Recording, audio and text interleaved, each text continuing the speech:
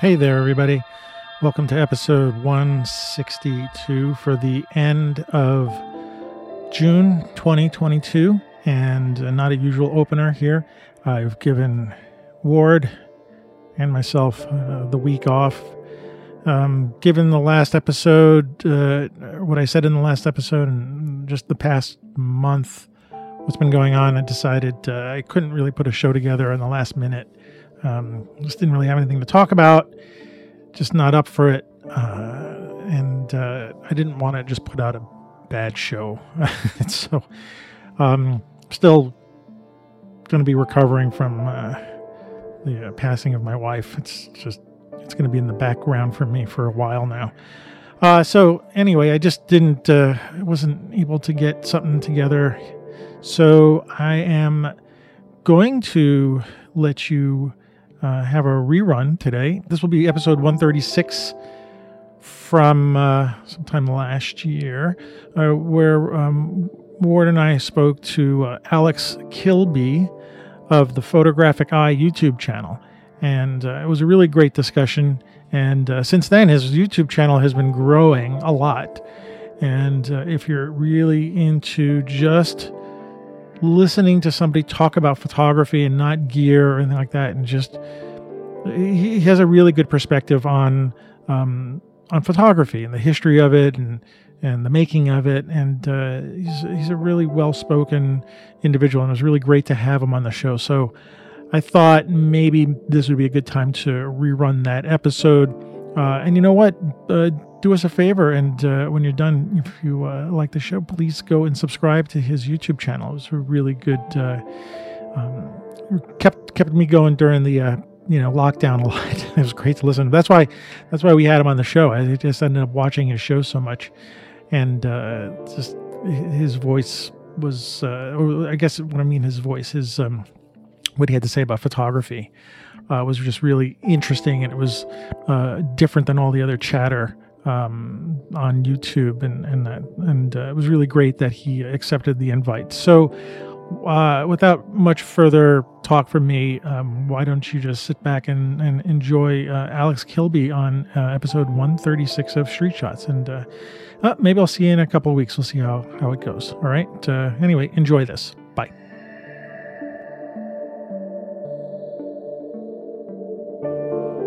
It's time to remember why we turned to photography in the first place. The pure joy of taking a photo for the sole purpose of just taking a photo.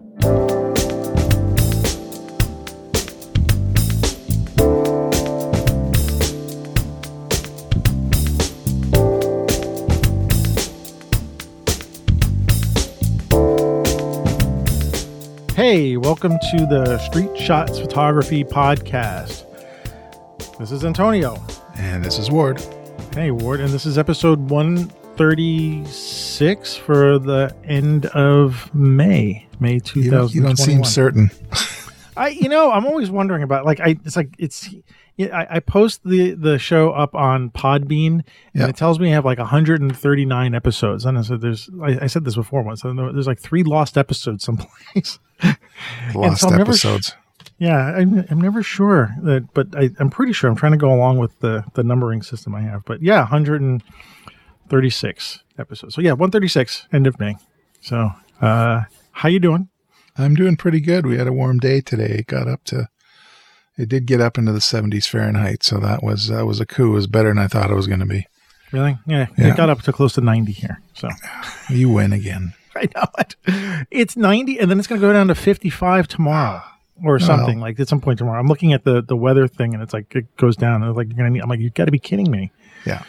I didn't set up my air conditioners yet. So anyway, but what's funny is that I'm in this room, right, and I got all the computers going, and I got to close the window to record the show, and so it gets a little stuffy in here. But it's been I don't know, since the last show. I went off on my own on the last show, so I know you were busy, and so. Good.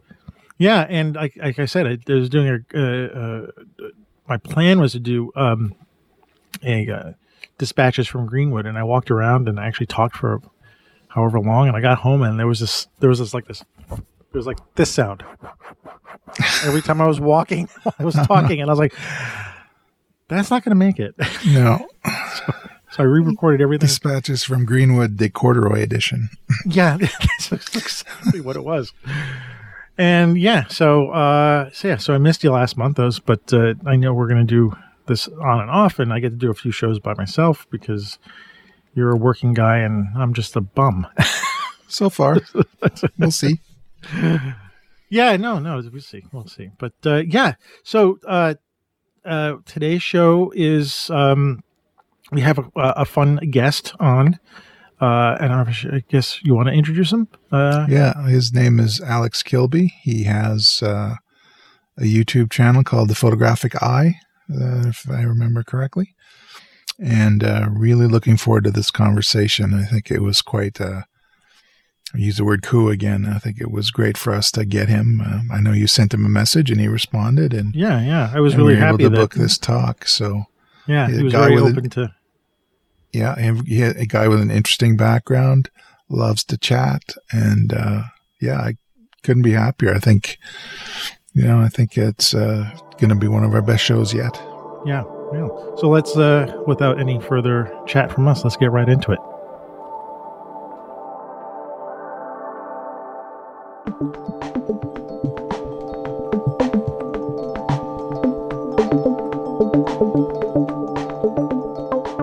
So joining us on Street Shots today is Alex Kilby from YouTube channel The Photographic Eye. Alex, thanks for joining Ward and me today.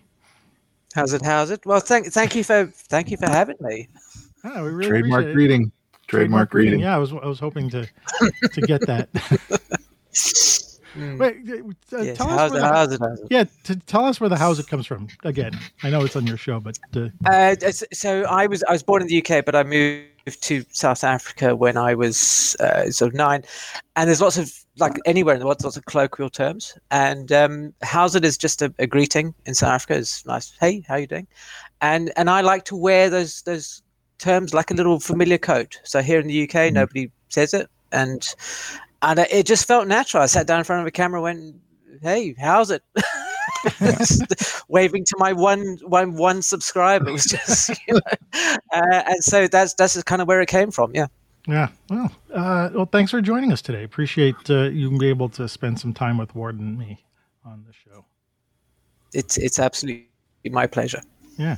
So, the first little quick history. I mean, I found you, as probably a lot of people have, during, our lockdown and watching a lot of YouTube. And I found your channel quite compelling, The Photographic Eye, because you were talking about photography the way Ward and I like to talk photography. And before we get into the depth of the YouTube channel, I just wanted to go through some of your background.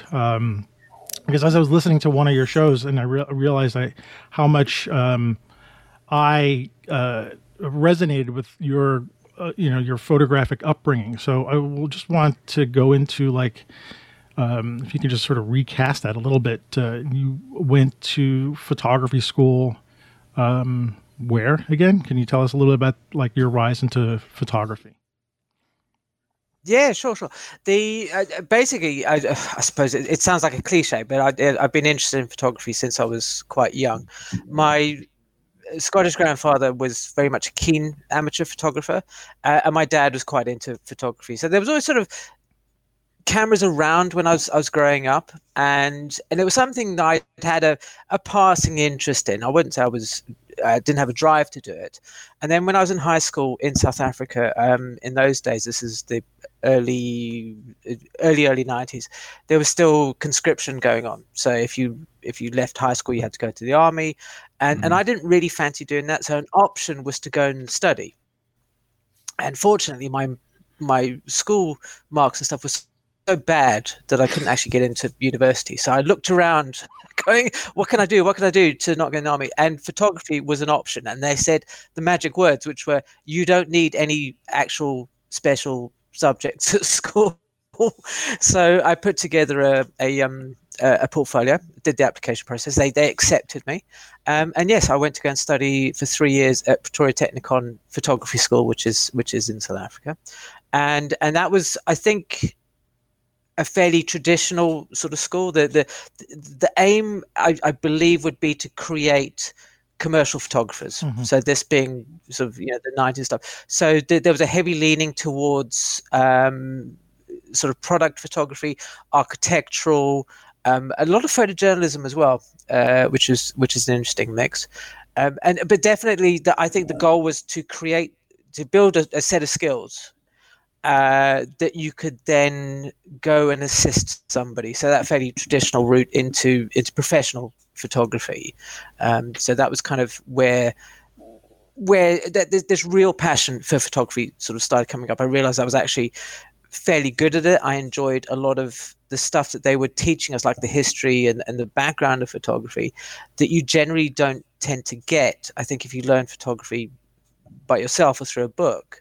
And that's kind of where that seed of what has ultimately become the photographic eye was planted. I owe a great deal of debt to my lecturers, and one of whom is still friends with me on Facebook, and he's very proud of what I've achieved with the channel. So that makes me feel a lot better also for being such a slack student at art school. So that's kind of where that whole journey came to. And after I left photography school, I did go and work doing some assisting jobs. And over the years, I've had various, sort of career paths in photography. And the last 12 years or so since I've been back in the UK, I've been running a family portrait studio here locally. So that's kind of been my focus, has been sort of family portraits, which it's nice and it's good, for them. It's something that we're creating that is a lasting, I don't want to say like a heritage-y sort of thing for them, but it's something of importance, which I quite like, which I feel occasionally as a commercial photographer, you're creating a product to be used and then sort of discarded. So sometimes I think family portraiture might get a bad rap, but it definitely has its place. Yeah. To go back to your schooling, were you there? Was it a 3 or 4 year university for you? It was a 3-year course. 3 years, yeah.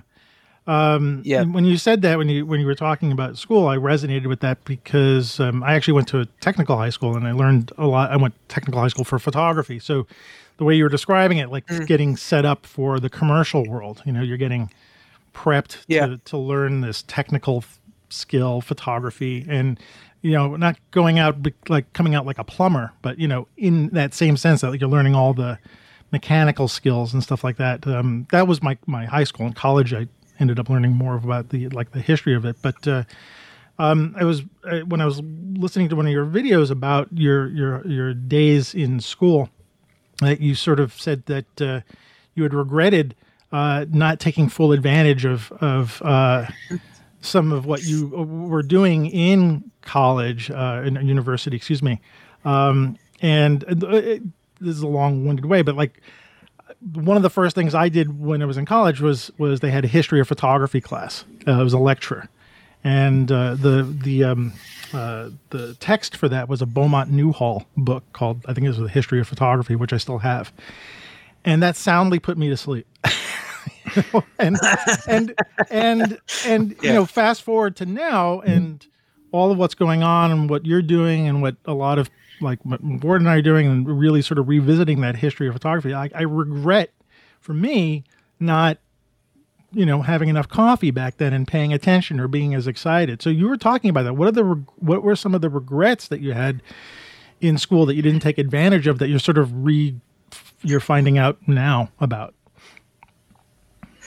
I think the biggest regret, and this is one of the main issues or is one of the main cliches that comes up, is that youth is wasted on the young, and that was very much his thing. I was full of myself. I thought I knew exactly what I wanted, and photography school was just a means to one end. I wanted to be a music photographer. I think I wanted to be many things, but a music photographer stood out, and I was so convinced that I knew better than everybody else, that I knew a little bit. So that kind of that graph of Dunning-Kruger effect. That was the thing. So I look back on it at the time I kind of went, oh, it's what do the lecturers know? If they really knew anything about photography, then they would be out doing it. The sort of, if you can't do, those who can't do teach, and I was very much of that opinion of these guys. And it was only latterly, once maybe about 5-6 years afterwards, that I realized that how unique that experience had been, that not everybody went through it, because at the time that was my experience and that was my worldview. So I assumed that everybody did that. And of course that's not the case. And it's only hindsight that makes you see that the experience that you had is unique, and how much opportunity that you had to do things. We had all, and I'm not a big fan of gear per se, but we had access to all the gear that we wanted. We had access to both color and black and white darkroom, so we could do anything we wanted to try. We could do. The lecturers would be quite happy to to make up specialist chemistry or help you to make it. And of course, I don't know if you've seen the John Hedgecoe Manual of Photography, which is quite a thick textbook. In the back of that, there's recipes for all sorts of developers for for black and white especially, and never made enough effort to actually do any of that because it's chemistry and it's boring. Why would we bother? So I regretted not exploring all the avenues that obviously as an adult or as a working photographer you don't have the time to do. I spent so much time playing pool, and just my pool game became quite good.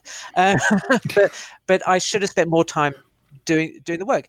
The assignments, I think, if memory serves, we probably had about a month for each practical assignment, and it would be a case of, okay, fine, and I've got 3.9 weeks of playing pool and mucking around.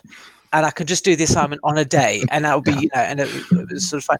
So it was kind of those sort of things that I regret. So rather than, doing some work, taking it to the lecturer and say, what do you think? How could I improve on this? How could, all those sort of things. I didn't make full use of having the ear of a number of people who knew a lot and were not like a lot of people who present themselves online these days as experts, wanting to push me in a direction that they wanted.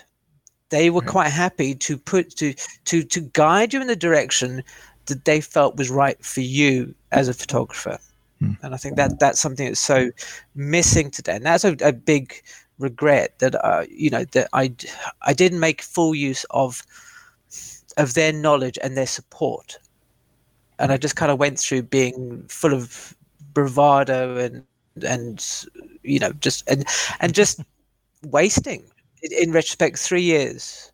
Although fortunate as I now I'm seeing, it wasn't all wasted, because obviously something something must have gotten through my thick head. Yeah, something stuck. And it's only now, of course, some 30 odd years later almost, that we're seeing the fruits of that. The history and all those sort of things that, like I said, there were the snooze fests at the time. Yeah. Why are we learning about sort of the old photographers, the boring people? I want to learn about the new exciting things. But of course you realize that photographers don't create things in a vacuum, or no artists do. Nothing is original. Nothing just springs fully formed. You look at the great photographers, all of them looked at the people who went before them and drew stuff from them. And at the time when you think, oh, this is boring, this is history, this is the nonsense I didn't want to know at school, and you kind of just dismiss it, you don't see the point of why you're reading about, Nietzsche and Daguerre and all that sort of stuff. And it's only now that you realize that they are pioneers in a road that we're walking along as well. And without them and without their foundations and everybody who came after them, we wouldn't have what we have, which is this beautiful, wonderful, what would you sort of say it? This kind of creative outlet, this medium that allows me to express myself as an artist in a way that I could never hope to do with a pen or some paintbrushes or what have you. And we have so much to be thankful for them. In that vein, are you how How do you feel that there are fewer photographers like us who didn't take the path of going to high school, university to learn photography? They're sort of dropping in the middle of it, and so their education is a little bit more haphazard. It's a little bit of this, it's a little bit of that, it's a little YouTube, it's a little podcast, it's a little bit of this. On the one hand, it's good for us, like a podcast like this show and your YouTube channel, because we're able to we have a place to maybe have an audience and people to listen to it. But on the other hand, it's like a risk of fragmenting like the photography community, where their conversations could be more one way, like where we're talking to people who didn't have a formal education. How do you feel about that? That I think there's less and less people who are doing photography. There's more and more photographers today than I think when you and I on Ward were young, just the nature of the cameras and stuff like that. But the learning of it, and like I might be like almost crazy about this, like just like you, like my earlier days in school, it's like I didn't pay attention enough or take advantage enough, and now I'm like, those are things that I'm sort of revisiting. But I find that the sort of the levels we're like this a little bit, and I don't mean one is higher than lower. It's just like we have conversations with people who like, I didn't know about Irving Penn, I didn't know about Sally Mann, and like how do we reconcile that? And so how do you feel about that in general? It's interesting, that you talk. There's I think there's two parts to that. There's this idea that there are more photographers now than there ever were before, and I think on one hand that is true. That everybody has a camera phone these days, and so it's been like with George Eastman, with the Brownies and stuff, is this second popularization of photography, or the democratization of photography, where everybody is able to take a picture easily. There we go. You just held up a little box brownie. I didn't bring mine. Mine's upstairs.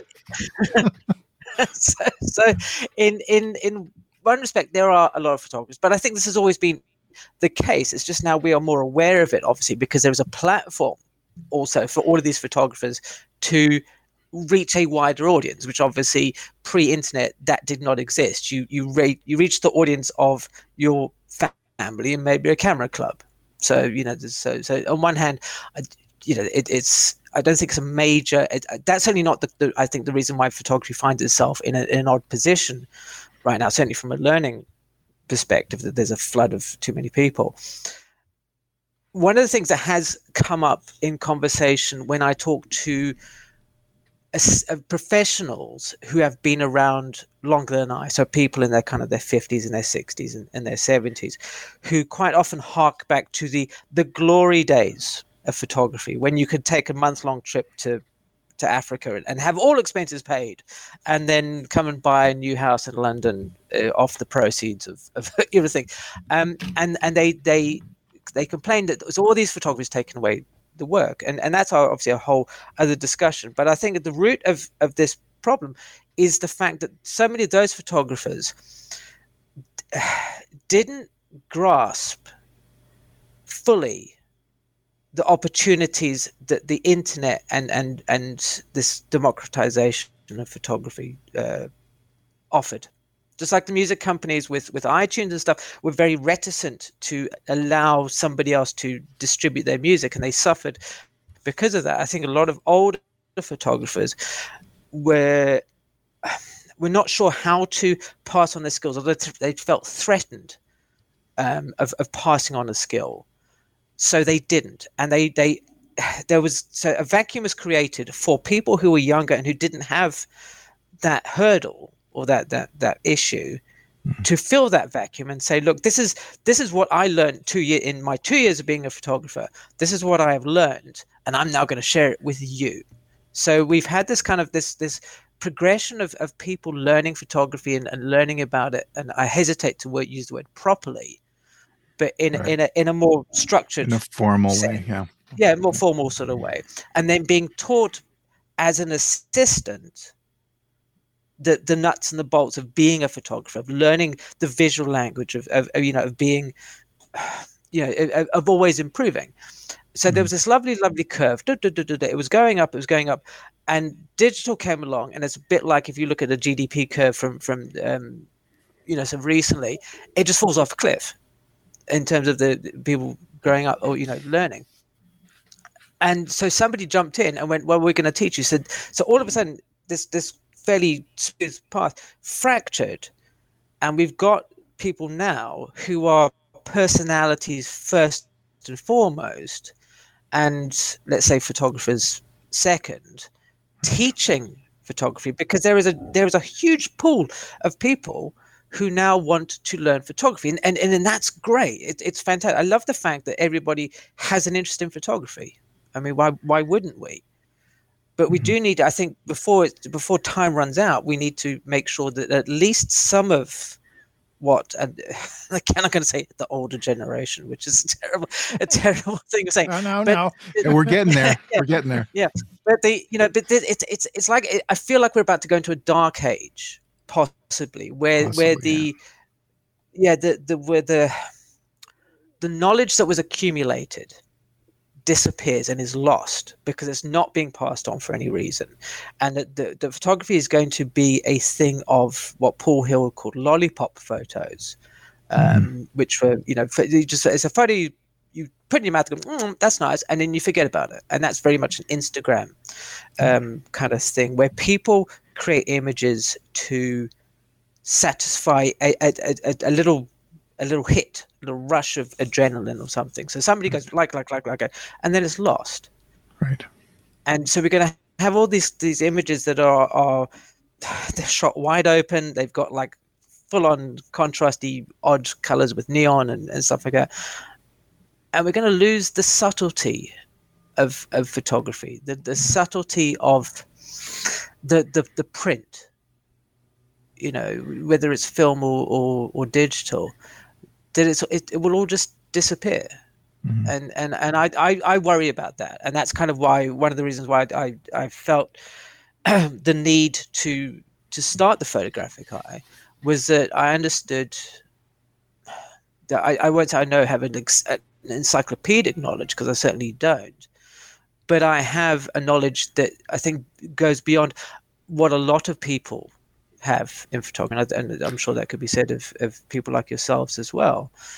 And I want to share that. I want to share it with people and to say to them, look, there is another option. There is more to this art form. There's more to this medium than just finding the fastest lens, shooting it wide open, and some piece of eye candy that's going to get you some likes on Instagram.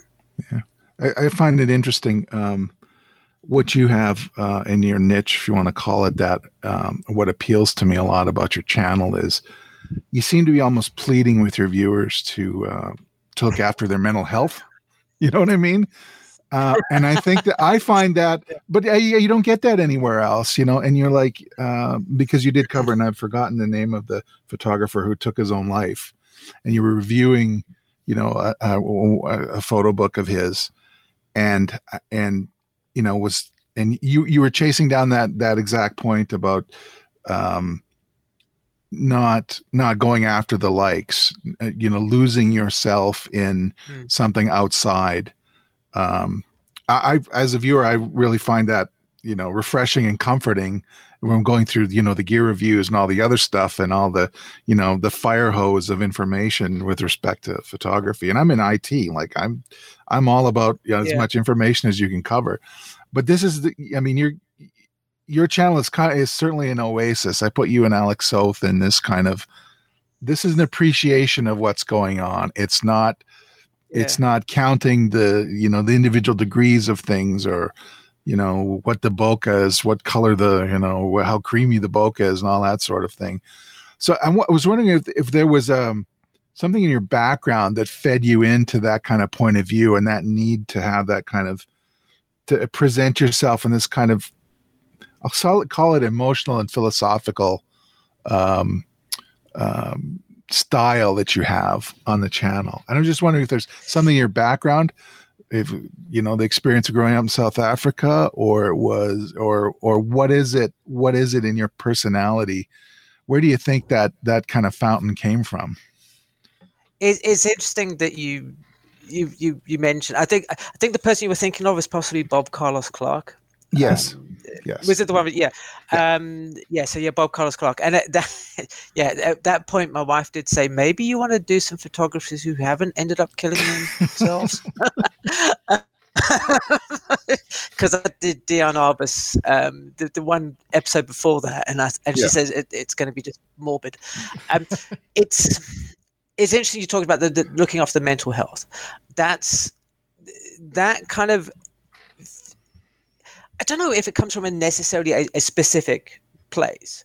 It's always been something that I have felt sort of keenly, I think just within my own personal experiences, that I like to, I'm always want to help people per se. And I have struggled with self-esteem issues, confidence issues, all these sort of things throughout my life. And a lot of that translated into my photography. There was a period for probably about sort of 10 years or so where I really battled with imposter syndrome. And I felt that I wasn't fulfilling my potential, and I was aware of the imposter syndrome thing, but I was also trying to find the solution by looking in the wrong places. I was trying to create imagery to please the masses. So this was when I'd returned back to the UK, and I was doing a combination of weddings and portraits. And one of the things, certainly with moving to a new country, I looked around and I threw out everything that had made my own photography unique in an effort to please what I thought local people wanted. So if you look at wedding photography throughout all different countries, wedding photography in North America looks very different to European wedding photography and so. And so I was chasing this dragon of trying to please other people, and I spent 10 years sort of going, I don't feel fulfilled, not necessarily, but I felt something felt off. And that I wasn't doing something, and the more that I thought about it after a time, the more that it made me unhappy, and the more that it made me not like photography. I think in this day and age, it's almost verboten for somebody to say, I don't actually like what I do, especially when you work in a creative endeavor. Yeah.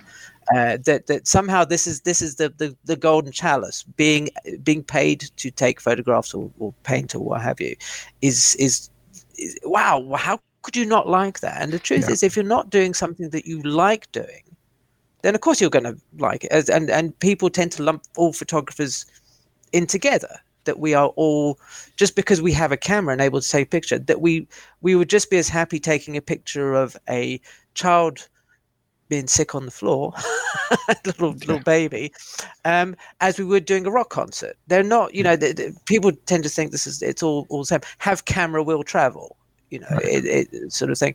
And that's where I want people to realize that having other people like your work, like your photography, is not why you should be doing this. Right. And I fell down that rabbit hole for a long time, that I thought the only validation for me as a photographer was if people paid me money. So I boiled it down to that most base of things. And it took me a long time to realize that. And then I was fortunate enough to realize it because I was forced to continue taking photographs because I don't really have any other skills to fall back on. When I was a student, I worked in a theater, but nothing that I could then go, well, I'm going to pivot into a new career. It was take photographs or go and stack shelves in the supermarket. Right. And sorry. Yeah. You were going to say. No, that's fine. And I find it interesting that you say that you made this change when you moved back to the UK.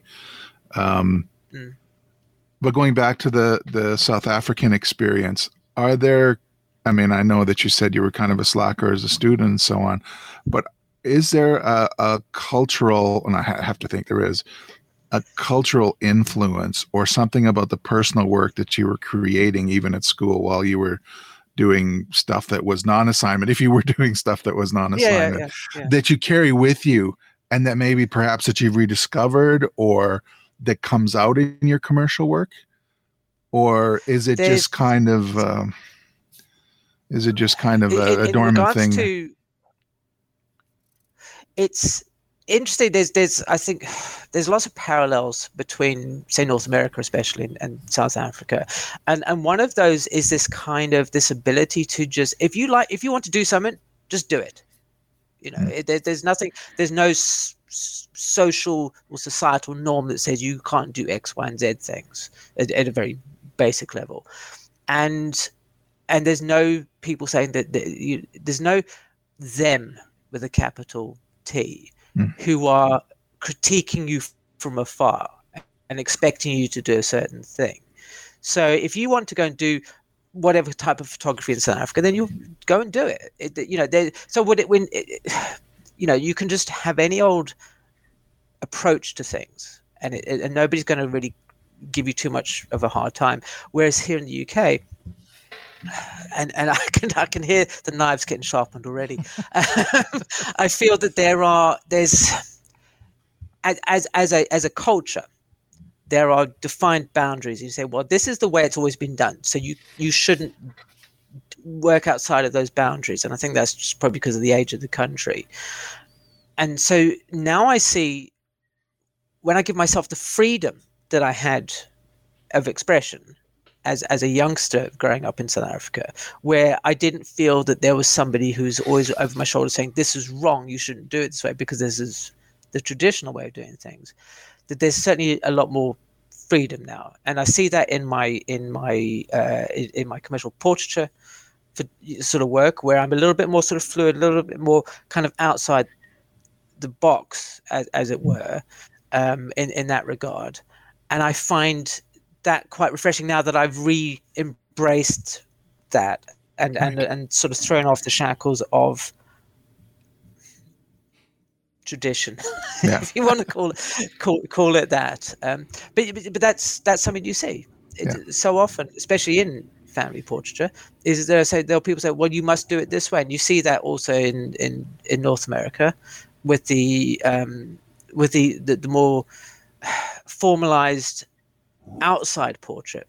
Let's pose everybody in triangles, and it has to be this and it has to be that, and what have you, and having a little bit more sort of freedom to operate outside of those constraints, I think, can give everybody's photography a much needed shot in the arm. You have to take that chance to step outside and see what happens.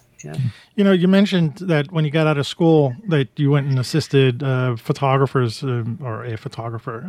How much, first of all, what kind of photography were they doing that you were assisting? What kind of work? So I was a commercial photographer who just did a bit of everything, really. So, product stuff, some fashiony sort of stuff, car launches, things of that nature. So kind of a very broad spectrum. Yeah. So, here the path for photographers to come out of school, or at least it was when I was growing up, and become, either find a work in a photography related business or become a photographer assistant. I myself I ended up working at a photo agency called the Image Bank. It was a stock photography agency, but a lot of my friends ended up the path that you did, assisting a photographer and staying with them for a while and becoming sort of, not influenced by them, but why am I losing words in the morning? Oh my gosh, the more I think about it, the more it's going to drive me crazy. Not assistant. What word? Help me with the words. What are you doing when you're oh my God, this is what happens when you get old. Don't get old. Don't get old. I can't believe this. So basically, So you're sort of saying mentor. Apprentice. Apprentice. Oh my God. Okay. Yeah. I have a block on that word.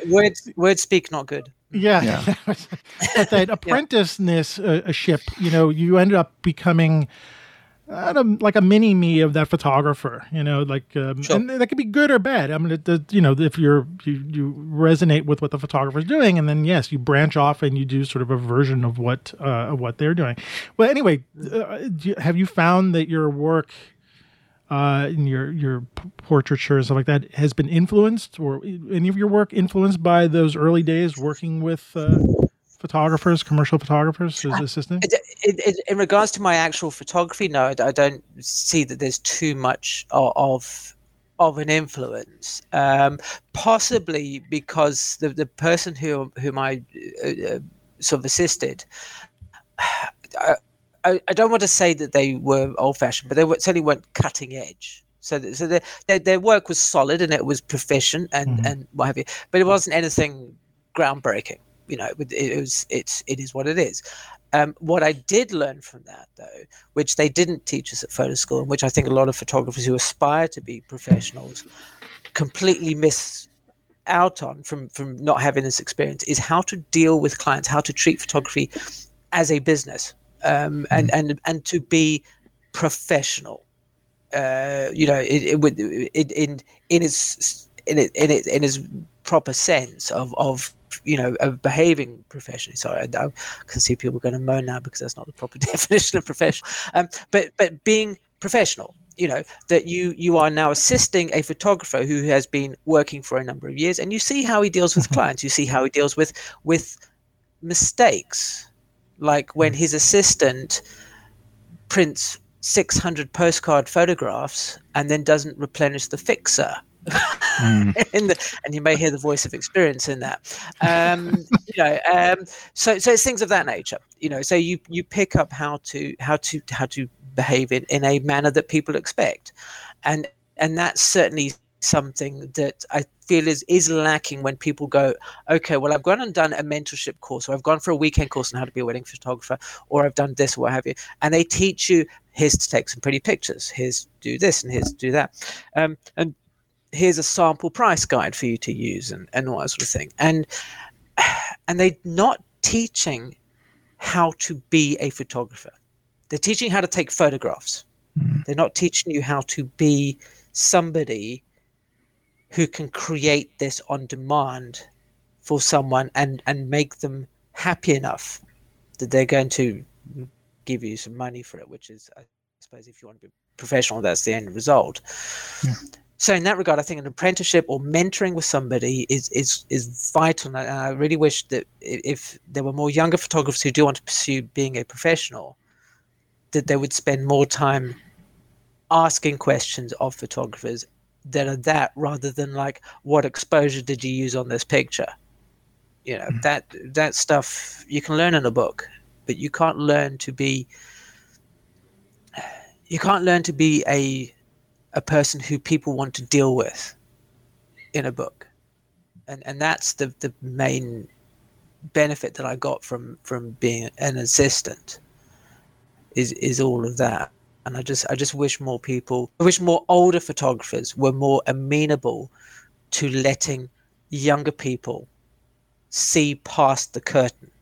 This is the holding on tight. You feel that's still a thing, the holding on? Because that's when I was, like I said, I was in a photo agency, and so my photographers who I dealt with were the kind like, well, I'm not going to tell you where that secret location is because I don't want you going or any other photographer going and taking pictures. Now, of course, it's very competitive, but there was that secretiveness. Of course, there was a few photographers who broke those boundaries, and I remember them today I'll remember those photographers for the rest of my life. So they're the kind that you're talking about. You wish some of those people, but it's, you still feel it today that there's the curtain is still drawn.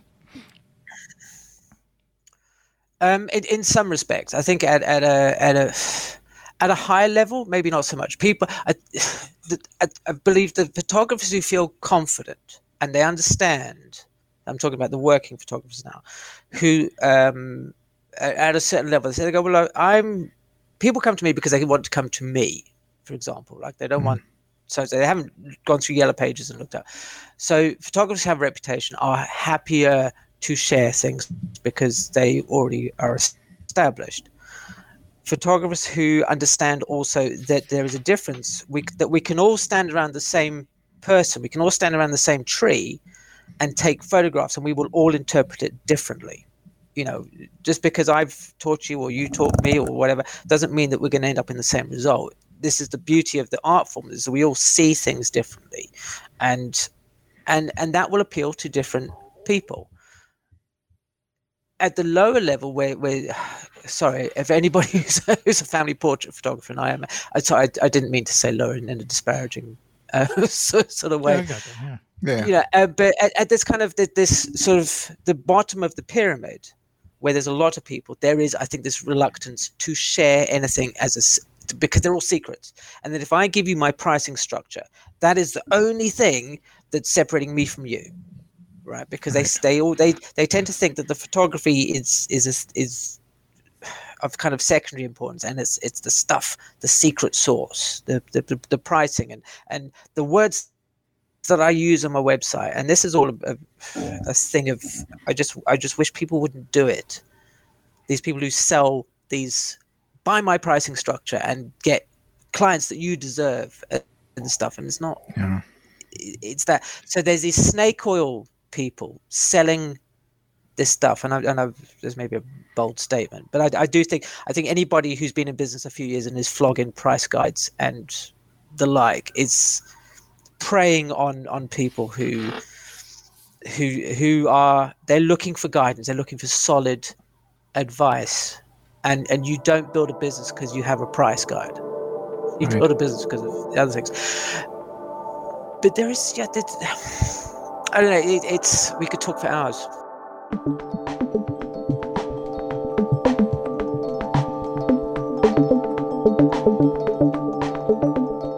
So I look up, look at your website and notice that you're located in the country, right? You're out of town.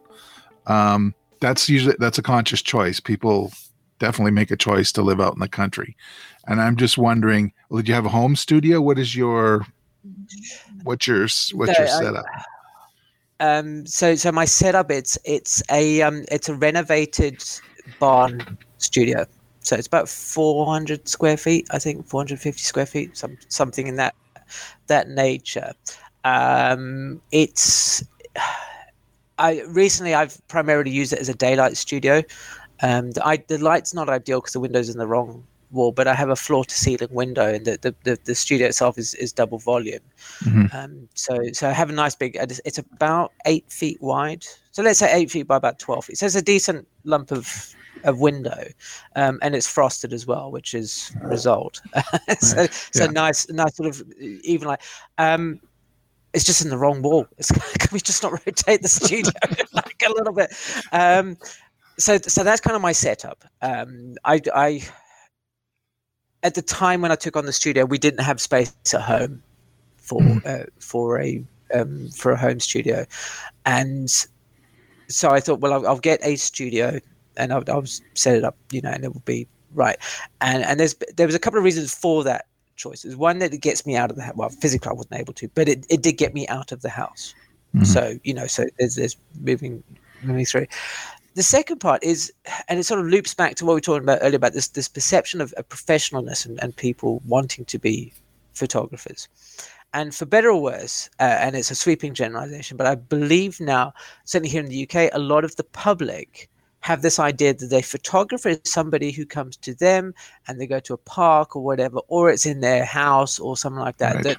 that a photographer does something else and they take photographs on the side. Right. I mean, if you walk into my studio, it's quite clearly a studio. It's 400 and something square feet, which maybe for some people is not very big. But it's, I've got 50-inch samples on the walls and mm-hmm. all sorts of stuff. So it's set up properly. And I've had people walk in there and they will turn to me after I've done all this and I've gone through the spiel and stuff, and they had the whole session. And they'll go, "What's your real job?" And it's like, well, it's like this is... Hello. I'm standing in it. Yeah. So you think this is a hobby, right? Yeah. This studio that cost me, a few grand a month just to run it's a hobby. And is, and also we're in the middle of the week. I just take time off work, So I thought, well, I'll have the studio, because it does lend, despite what I just said, an air of professionalism. It says to the client is coming in, I am an actual business. I have a brick and mortar. You can trust me. I'm going to be here. This is what you are likely to see, or this is what your finished product will look like. And I am going to treat you professionally. And I'd like, I'd like for that circle to be reciprocated. Right. So that's kind of where it is in regards to, to having the studio. And as I mentioned, I predominantly focus on sort of family and babies for a variety of reasons. Though I would much rather do my own portraiture. But being out, this is one of the drawbacks of being out in the countryside. There is no market for that. Right. Where I am locally, so that has to be personal project. Right. So going back to, your style, your presentation style, and on YouTube and your air of professionalism, which is totally cool. Have you given workshops, or does that kind of thing interest you? Of once this whole COVID thing blows over, sit down and have in a ballroom somewhere and espouse your wisdom in person, or is the YouTube? I mean, I know you got a 3-year-old at home, so you're chained right now. Oh, any excuse to get out of the house. Yeah.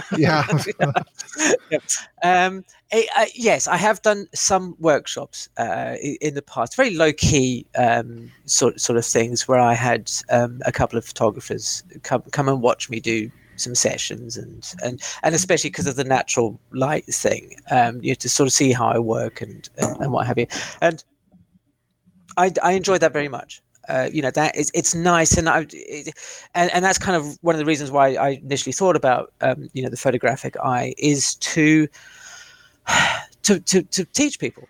And I think, Antonio, you mentioned earlier that there's a very one-way thing, that YouTube and this online stuff can be, I'm talking at you rather than with you. And of course, workshops can be the same, but I am trying to make certainly the photographic eye channel as talking with somebody, having a conversation, to sharing knowledge, and rather than standing on a plinth and throwing down edicts on high and saying this is what you should do, this is what you must do, and if all those sort of things that I think a lot of photographers seem to do on YouTube.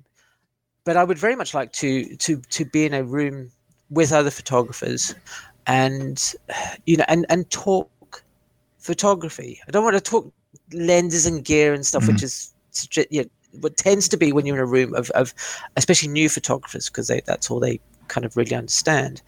But I don't know if you're familiar with the Aperture series of books and stuff. So,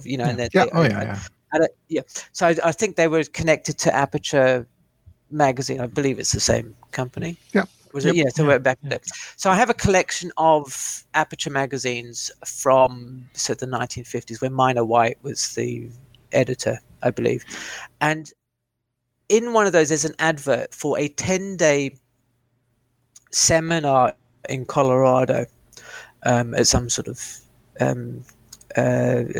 hotel. And they have a list of people that says, these are the people who've been invited to talk at this thing.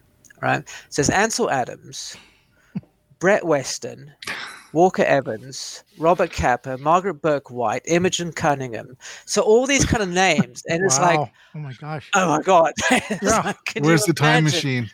Yeah, and I know, because my wife was like, oh, if you could get all those people to speak at your workshop, then you'd be.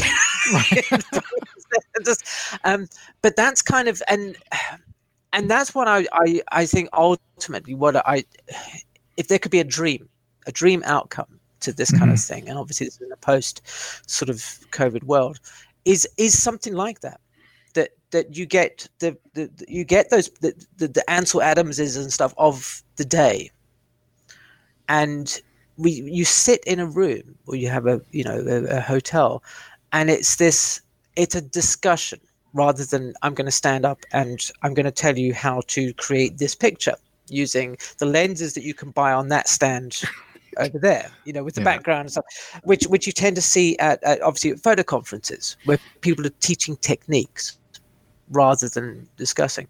So that's kind of what I would love to have happen, is some sort of a conference, a seminar, or something where people would have discussions about photography, because I find that when people talk about photography and we share our shared passions about the history of photography and stuff like that, it informs our own photography so much more. This is sort of going back to this idea of standing on the shoulders of giants who came before us.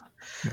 And this is, so my YouTube channel is one way of at least hopefully kickstarting those discussions. So on the Photographic Eye, there are some people in the comments and over the course of its lifespan that we're starting to have discussions. Obviously, the very nature of the thing is a bit of a drawback, but it would be lovely to just sit in a room, have somebody kick off, sort of a discussion, say maybe give it like a 20-minute talk about who they are, what they do, and then have smaller things, because who wouldn't want to sit and have, you mentioned about Alex Soth earlier. Yeah. His YouTube channel is very conversational and discussing. The more that you talk about your own love of photography, you teach other people about things, because you just happen to mention Irvin Penn, you happen to mention this, or and that I find is the best way to discover things about photography. Well, here in Calgary, we have the local camera store was organizing these beers and cameras, and so it used to be twice a month, and it went down to once a month.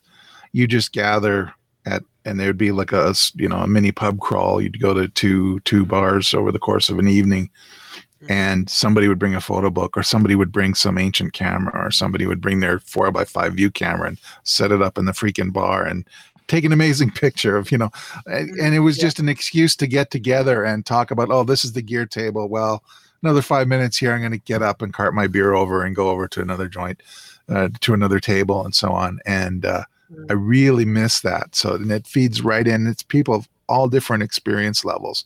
People discovering it the first time.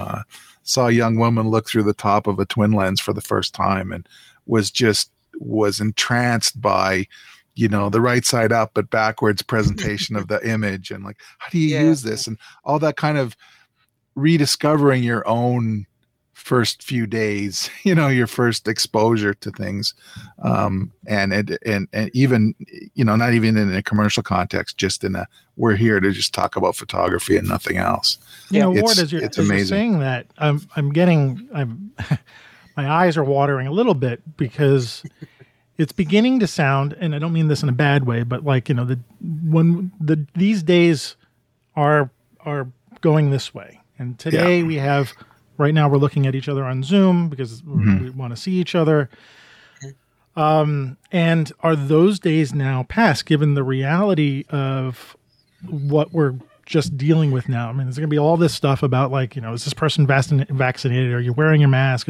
I think that's going to be some new reality. And are we going to be able to have a beers and camera kind of experience? Or Alex, as you sort of mentioned in one of your episodes, sort of like that group critique, or we're going to be able to sit around again, like even in forgetting COVID, just like this practical thing, are people going to want to get together anymore like this? And how, through your YouTube channel, how do we, and maybe this podcast too, how do we encourage to get back to that? Because just what you're saying, like it was sort of the impetus to making this podcast. My original host, Tom, and I, when we started this, we called it Switch to Manual, because we were wanting to get people to learn how to shoot in manual camera settings.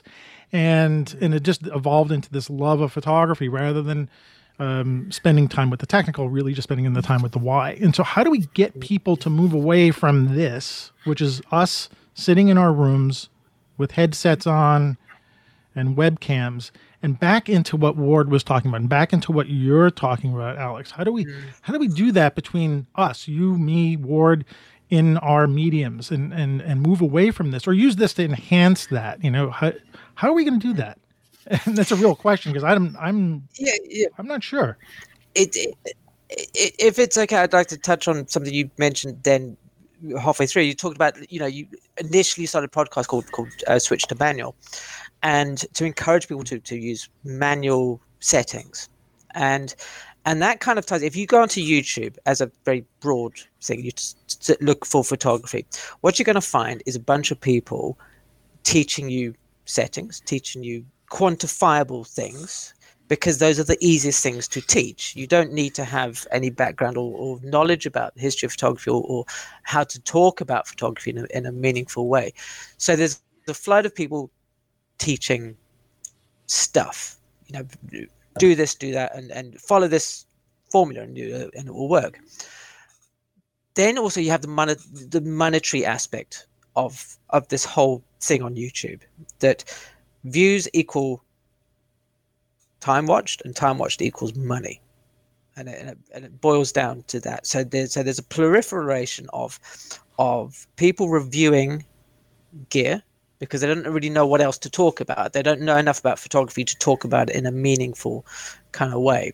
And that gets views, because obviously there are people who want to buy gear. It's a natural part of the thing. I know I can be down on gear, but it's, for a new photographer, it's kind of exciting. It's a whole new sort of thing.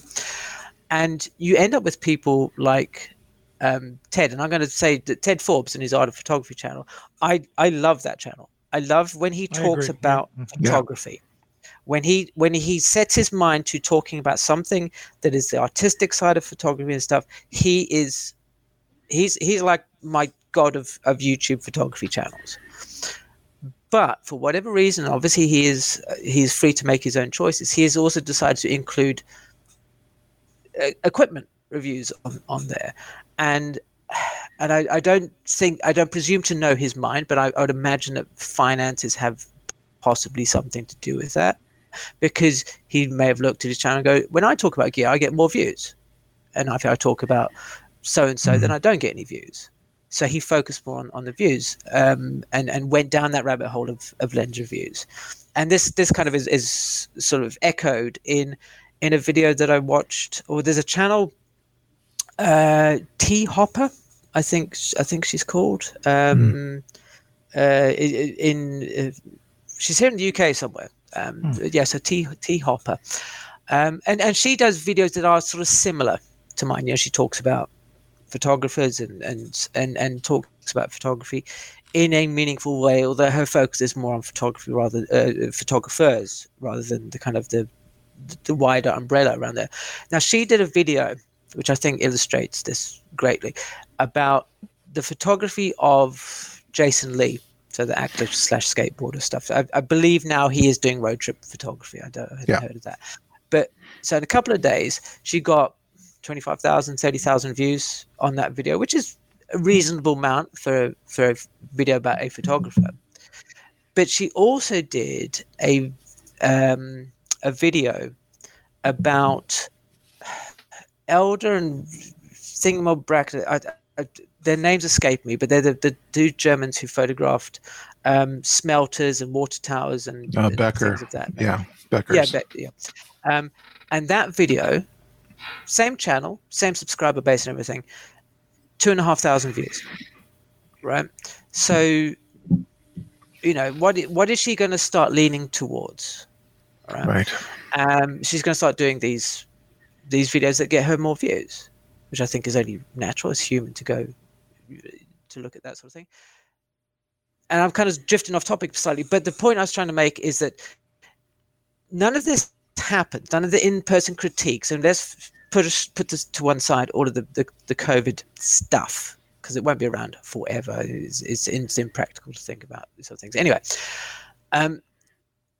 it won't happen if nobody has the desire or the impetus to make it happen. I think that's kind of where it needs to be at the beginning. And to start a YouTube channel or any sort of endeavor with the sole purpose of making money from it is going to be not doomed to failure, but it's going to go in the direction that we are sort of wanting to go in the opposite direction. So So having these roundtable discussions, because if somebody wanted to start a business teaching photography, they're going to look at what people want to do, and they want to look at gear, so they're going to focus on that.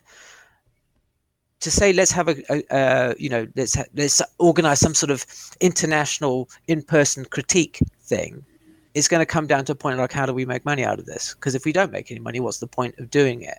And that's kind of where I think a lot of these things fall flat, is that there needs to be an altruistic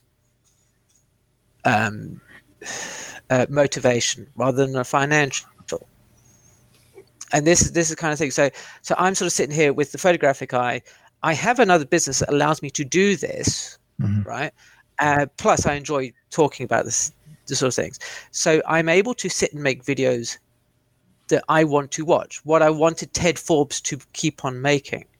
And fortunately, I'm able to, both from a technical, financial, and educational standpoint, I can make them. So I think this is kind of where, if we wanted to move this forward, if we wanted to re-engage those sort of things, then somebody at some point, and I don't want to hold up my hand and say that will be me, I will be the savior of photography.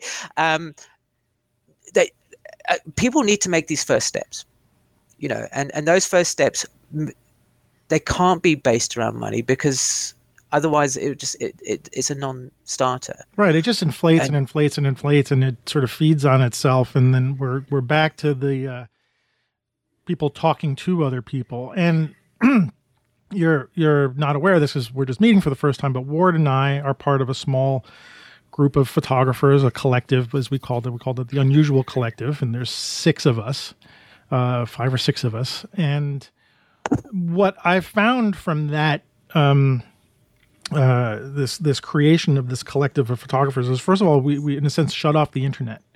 Even though some of us have not met in person. I've never met Ward personally. We were meeting this way. But I found that that's even a small collection of 5 or 6 people who are thinking, not exactly the same way, but we decided to be together. And there's zero overlap in our styles. Like there's really, we're completely different, types of images. But that act of like regathering into small groups of people who want to shut off the world, right? Shut off the internet. We draw some information and inspiration from it, but when we talk to each other, we're really about sharing, opening the curtain, as you would say, sharing all things, photographic, personal, and becoming that sort of core group. And, how to get back to that, how to encourage our listeners and our viewers to sort of like, hey, turn off Instagram for a month, or don't do this 1 second per picture kind of thing, but turn on the Photographic Eye, load up street shots, and listen and absorb and try to bring the world back to something smaller, akin to what we might have had in school, because school was a relatively small experience, It is, yeah. I mean, in my photography school, I think across the 3 years, 50 students, maybe. I fully agree with that. There needs to be that environment, that creative environment, where it's not about everybody learning the same things, but it's about feeding off each other, and drawing all the inspiration from this dialogue that you have around things. That is so it's so helpful in learning this language of photography, not just visual language, but the vibe of how you are as a photographer.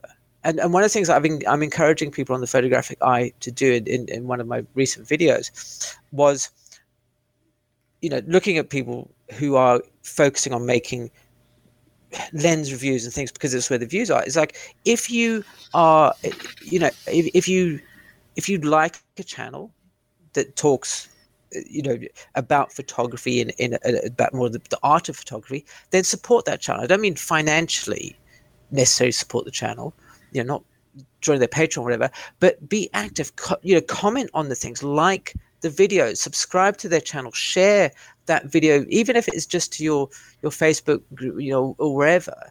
It's show that creator, show that channel that they're not banging their head against a brick wall, that they're not getting 1 or 2 views, and to say, look, I'm exceptionally lucky that for whatever reason, I started the Photographic Eye back in November, and through to the beginning of March, a few hundred views, something like that. It sort of trickled along. La la la la la la.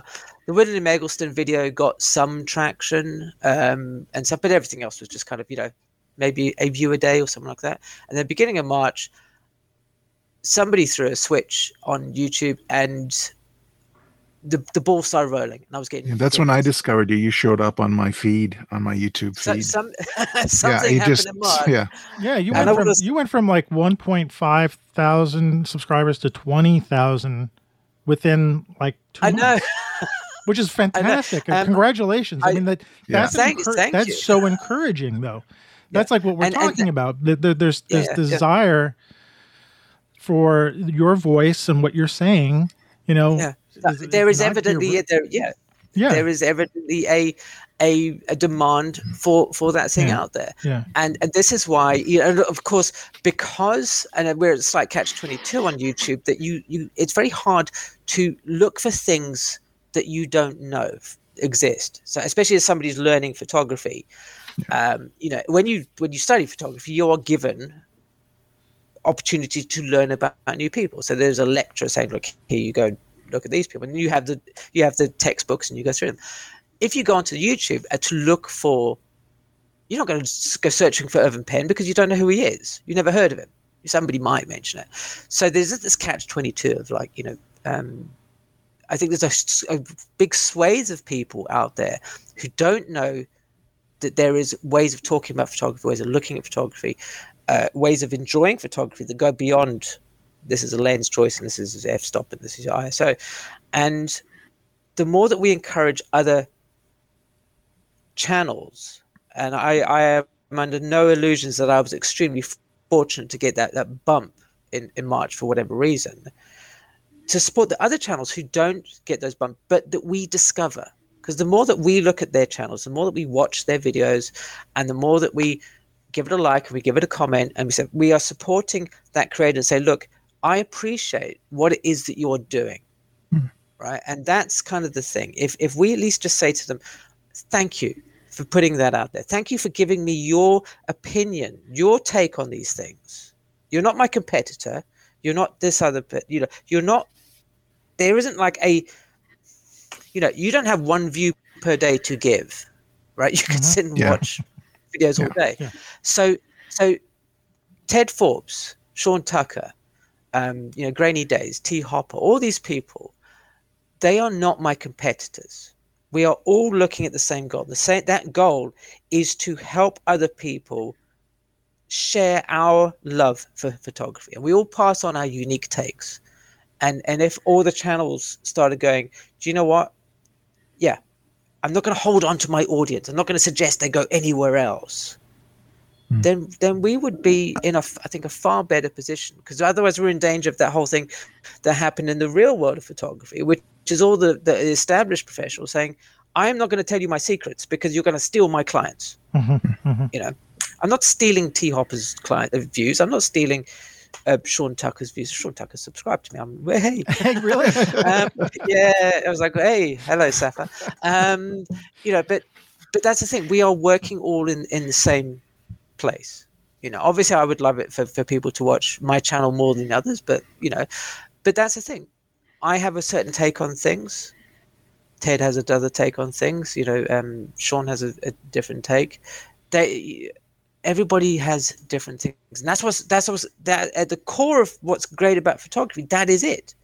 Everybody has a different take on things, and I wish that there was an environment where it was easier to say to everybody, we are not competition with each other. We are all pushing in the same direction, and the more people who feel encouraged to do that, the more that people feel supported to do that, then I think that's a step in the right direction. And that seems a perfect place to wrap this up. And we've been talking for an hour. I think we could talk to you for another hour. And I hope you would decide that at some point we can have you back on the show again. I would love to talk more. Yes, absolutely. But before we go, the one thing I got one really like important pressing question that I see you on YouTube, and I want to know, what is that glowing orange thing behind you? Yeah. I am like, it is just out of focus enough that I'm like, what is that? It is a it's a little cat, sort of stained glass thing. I guessed right. I thought it was a cat. I thought it was a cat. I mean, I'm actually so focused. I'm so focused, Alex, on what you're talking about. You know, it's peripheral. It's in the background, but I'm thinking like, there's some. I don't know what that is. You know, and okay, it's not glowing now. No. Yeah. All right. And I have. Yeah. It's a little cat that's been around the house for years, and I just thought. Okay. I'll put it in there just to annoy people, so they can go in the comments and say that. But the thing is, just already think by your eyeliner is so annoying. Yeah, and I also just want to finish up and saying, since both of you guys are here, both of you guys are responsible for me spending a ton of money on photo books. So I blame both. Oh, well. I blame Ward more because I've known Ward a little bit longer, but Alex, you're up there because my Amazon list is getting larger and larger, and I have to. Actually, that reminds me. I have an important question to ask too about photo books. And what is your ideal photo book reading scenario? Where, like, you get a new photo book. What time of day? Where do you like? For me, it's the dining room table. If everyone else has gone to bed or whatever, there's no music on, there's no television on. You sit down, you go through it, maybe with a cup of coffee or whatever, and you go through it once, maybe put it away for a while, revisit it after a couple of months or whatever. What do I remember? What do I forget? I got a whole ritual. Yeah. Certainly when the child's not around.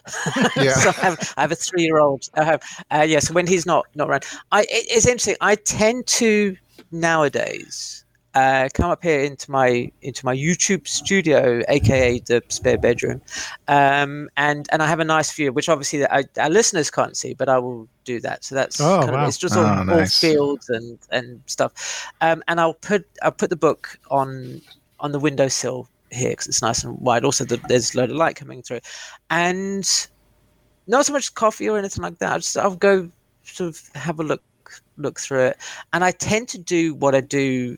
In a gallery, it's kind of just flick through quite quickly to see which images are jumping out, and especially if it's by a photographer whom I don't know, because if I'm feeling dangerous, I will just buy a book on YouTube, a book on Amazon just because I like the cover. Which is, or somebody mentions or something about it intrigues me, and so you flick through and sort of one or two images will, sort of jump out, and you sort of spend some time looking at those, and then leave it for a little while, maybe a day or two. That's quite nice, and then come back to it once you've kind of that initial thing. I think if you were to sit down and kind of try and look at each picture, in depth, off the bat, it's overwhelming. It's too much. And because there will be certain images that resonate with you more than other people, and you see this all the time. That same as photographers. People say, "I really like this photographer." I love Ralph Eugene Meatyard, but he's an acquired taste, and other people may not. I can see all the people googling that guy now. Yeah. And what about Lartigue? Yes. And I'm busting your chops a little bit about that. Latrigue. He is an intriguing. Because he's intriguing. Yes, he is intriguing. He is one of those guys that. Yeah, he. When I learned his name, or when I first saw him in a book, I just read the word Lartigue as Latrigue, and it has just stuck with me. And of course, when you're talking to a camera, and I'm kind of because I do sort of use a prompt, and I'm trying to think about other things. His name just defaults back into Lateeg or Latrieg.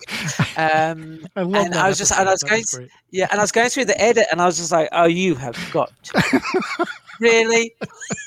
So I scrubbed through the whole thing. I went, "Oh, I'm not going to re-record this whole thing." But that was my favorite heartfelt episode that you've done so far, and especially because Lateeg. Yeah, it's like the one of my history favorite photographers. Yeah. His work is yeah, gorgeous. But yeah, thumbs up, yeah. absolutely. Yeah, nothing makes you feel more silly than when you in front of like 20,000 people. Yeah, just mispronounce one. Next, we'll be having an episode on. Yeah. Anyway, it's one of your best episodes, and I think Ward and I did a show on Lateeg. Because he was on his what was his color book or something, and we just did a deep dive. Yeah, on him. Lateeg in color. Yeah. But I do have it. Yeah, it's lovely. But his the color book. I know we're going a little further into the discussion here, but I want to end it on this. But to bring it back to, I watched Ted. Oh God, I'm going to say the wrong name again. Ted Forbes's. He brought up the Lateeg's color book, and so that got me inspired. And so to sort of that's why I bought it. Yeah, really, yeah. So to dovetail it back into that, like this idea of like, if we can share all this information and we can sort of build a sort of gathering snowball of it and share it, and we're not competing. I highly agree with that. And for your show, I think I can see that's happening. I can see just by the increase of people who are watching, and you're getting on people's radar and stuff. So, Alex, I want to again, without taking up more of your time, I want to thank you for spending your time with Ward and I on the show. And can you tell us to the listeners how we can find more about you? Where's your channel, and where can we look up your work? So my channel is the Photographic Eye on YouTube. If you search for the Photographic Eye, you'll find it. In regards to my portrait photography, which is obviously kind of more business related, that's Muse Portraits. It says MUSE Portraits is my business side of things. In regards to some of my personal photography online, there isn't too much of it around. I have to say, one of the things as you mentioned earlier, obviously about not really putting too much stuff online, is that I tend not to share my personal work. That may change, but those are kind of the two things. If you search for my name, which is Alex Kilby, which is KILBEE, I'm, and certainly as a photographer, I'm the only Alex Kilby in the world, more or less. Which is great. And my wife probably says, and that's a good thing. But yeah, that's kind of, if you search me, it's there. You'll find a whole bunch of all my my old DeviantArt accounts and things, which are probably best left in down there. We'll cut this part. But yeah. Anyway, Alex, we really appreciate you spending your time with us, and really, I hope we can invite you again on the show, because this is the kind of stuff Ward and I like to talk about. Now that we've sort of introduced you to our audience, and vice versa, I hope. We can have more discussions about photography and bring this to the. Absolutely, I could sit here all day talking about it, as you probably may have. Yeah, me too. My wife wouldn't like that. She's like, "Are you making? You got to get a job." I'm like, "Yeah, I got to do that today." But anyway, Alex, thank you so much, and have a great day. Thanks. Thanks ever so much for Thank you. Been an inspiration. Thanks, Alex. Thank you, Ward. Thanks. It's been great to talk to you. You bet.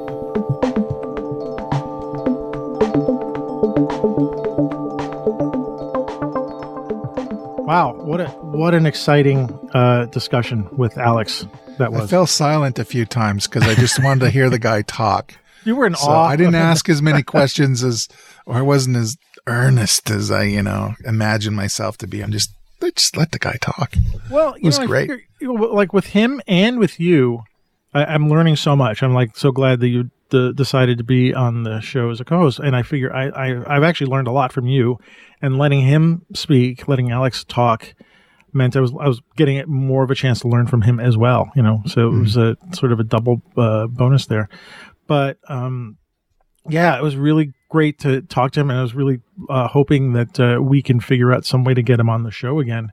Yeah. Because I think that's the kind of photography talk we like. I mean, that's I think Absolutely. part of the point of this show, you know. So, you know, kindred spirit, certainly, with Alex absolutely. there. Yeah.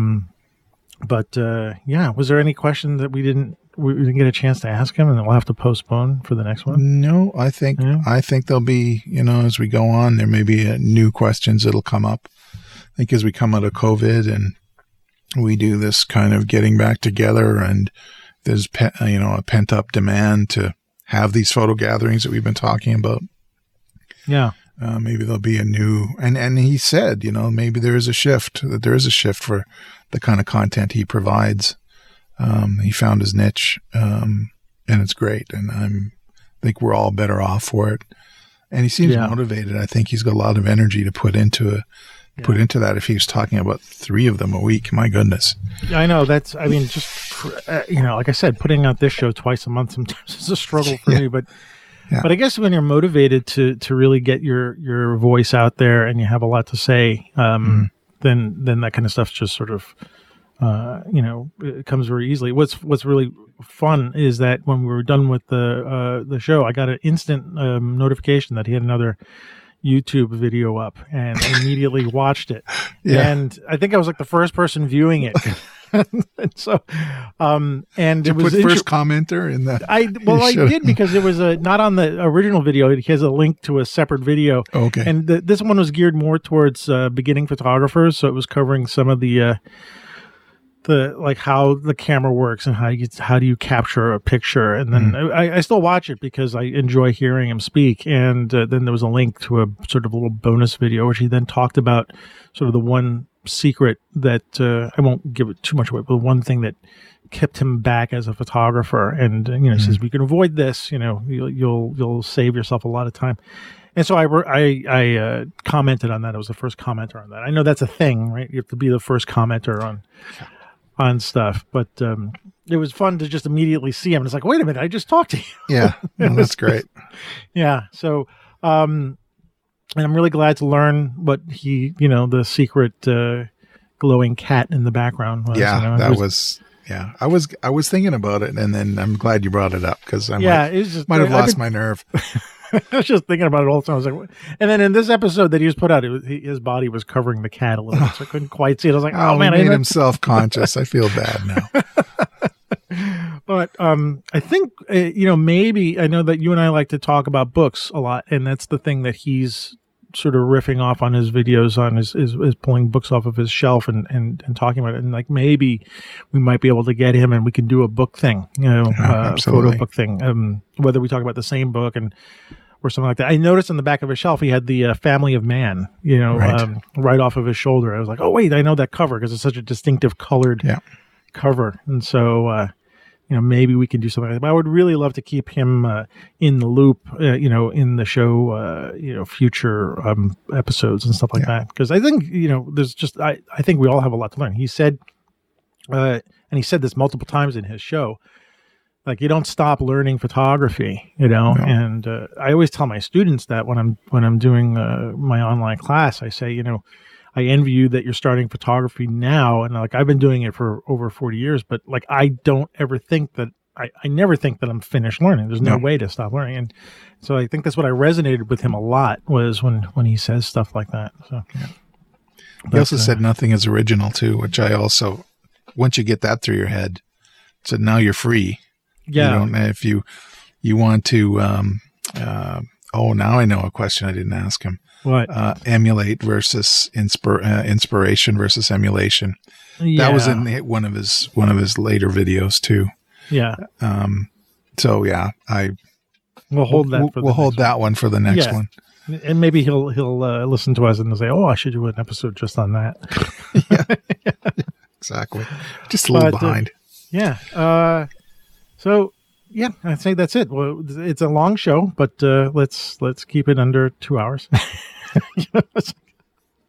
I know we could probably talk some more about photography, but I wanted to leave something for the next episode. So, Ward, where can everybody find information about you? You can find me on Instagram at Ward Rosin Fine Art. I've got a website.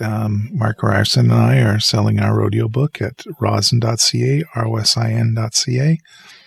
And I have a little photo business called Ornis Photo, O-R-N-I-S. Which is sponsoring the show. Just sponsoring the show. That's right. An unofficial sponsor. Unofficial, yeah. And we're going to bring in a shipment of new stuff in June. It's at ornis.photo, O-R-N-I-S.photo. Okay. And what are you getting in June? We're getting a shipment of new equipment, of mostly lenses. All right. 7 Artisans lenses. Oh. There's some new ones. There's a little UFO 18 millimeter 5.6 that's just, just a thing fits. It's like a lens cap. Oh, okay. Lens cap thing. They're very I think popular. I've seen that one. Yeah, I think I've seen that one. Different manufacturers make a version of it. It's just a thing to try out, and it's going to be very reasonably priced. So, all right, the buyer's remorse will be on the lower end of the scale. Well, I can't really buy anything at the moment, but I'll see what I can sell. I'm looking around like, what can I sell here? Just buy another lens, because I think that's where I'm at now. I got to start selling stuff. I've been shooting enough to warrant buying new equipment, but that's true. I know. Yeah. I wonder what Alex would have thought about when I showed the lens hangover. I mean, it's not about gear. Yeah. Not only about gear, but like Alex, I just did we did a whole show about how many freaking lenses I bought during the pandemic. We were like, that's nice. Yeah. Changing the subject. Yeah. Well, thanks for Ornis Photo supporting the show unofficially. Yeah. And great. And yeah, for me, it's AM Rosario at Twitter, Instagram. You can find me on Facebook, Rosario Photo, and just drop us a line on the website. It's streetshots.photography. And drop some comments if you want to see more of Alex or have us on the show, or just anybody. If there's anybody that you'd like us to try to get in touch with, because we're trying to find more guests. I think we have a pretty decent list, but so that's it. Cool. That's it.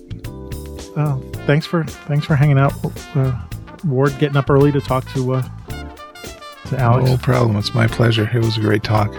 All right, and we'll see everybody on the next show. Thanks a lot. Bye-bye.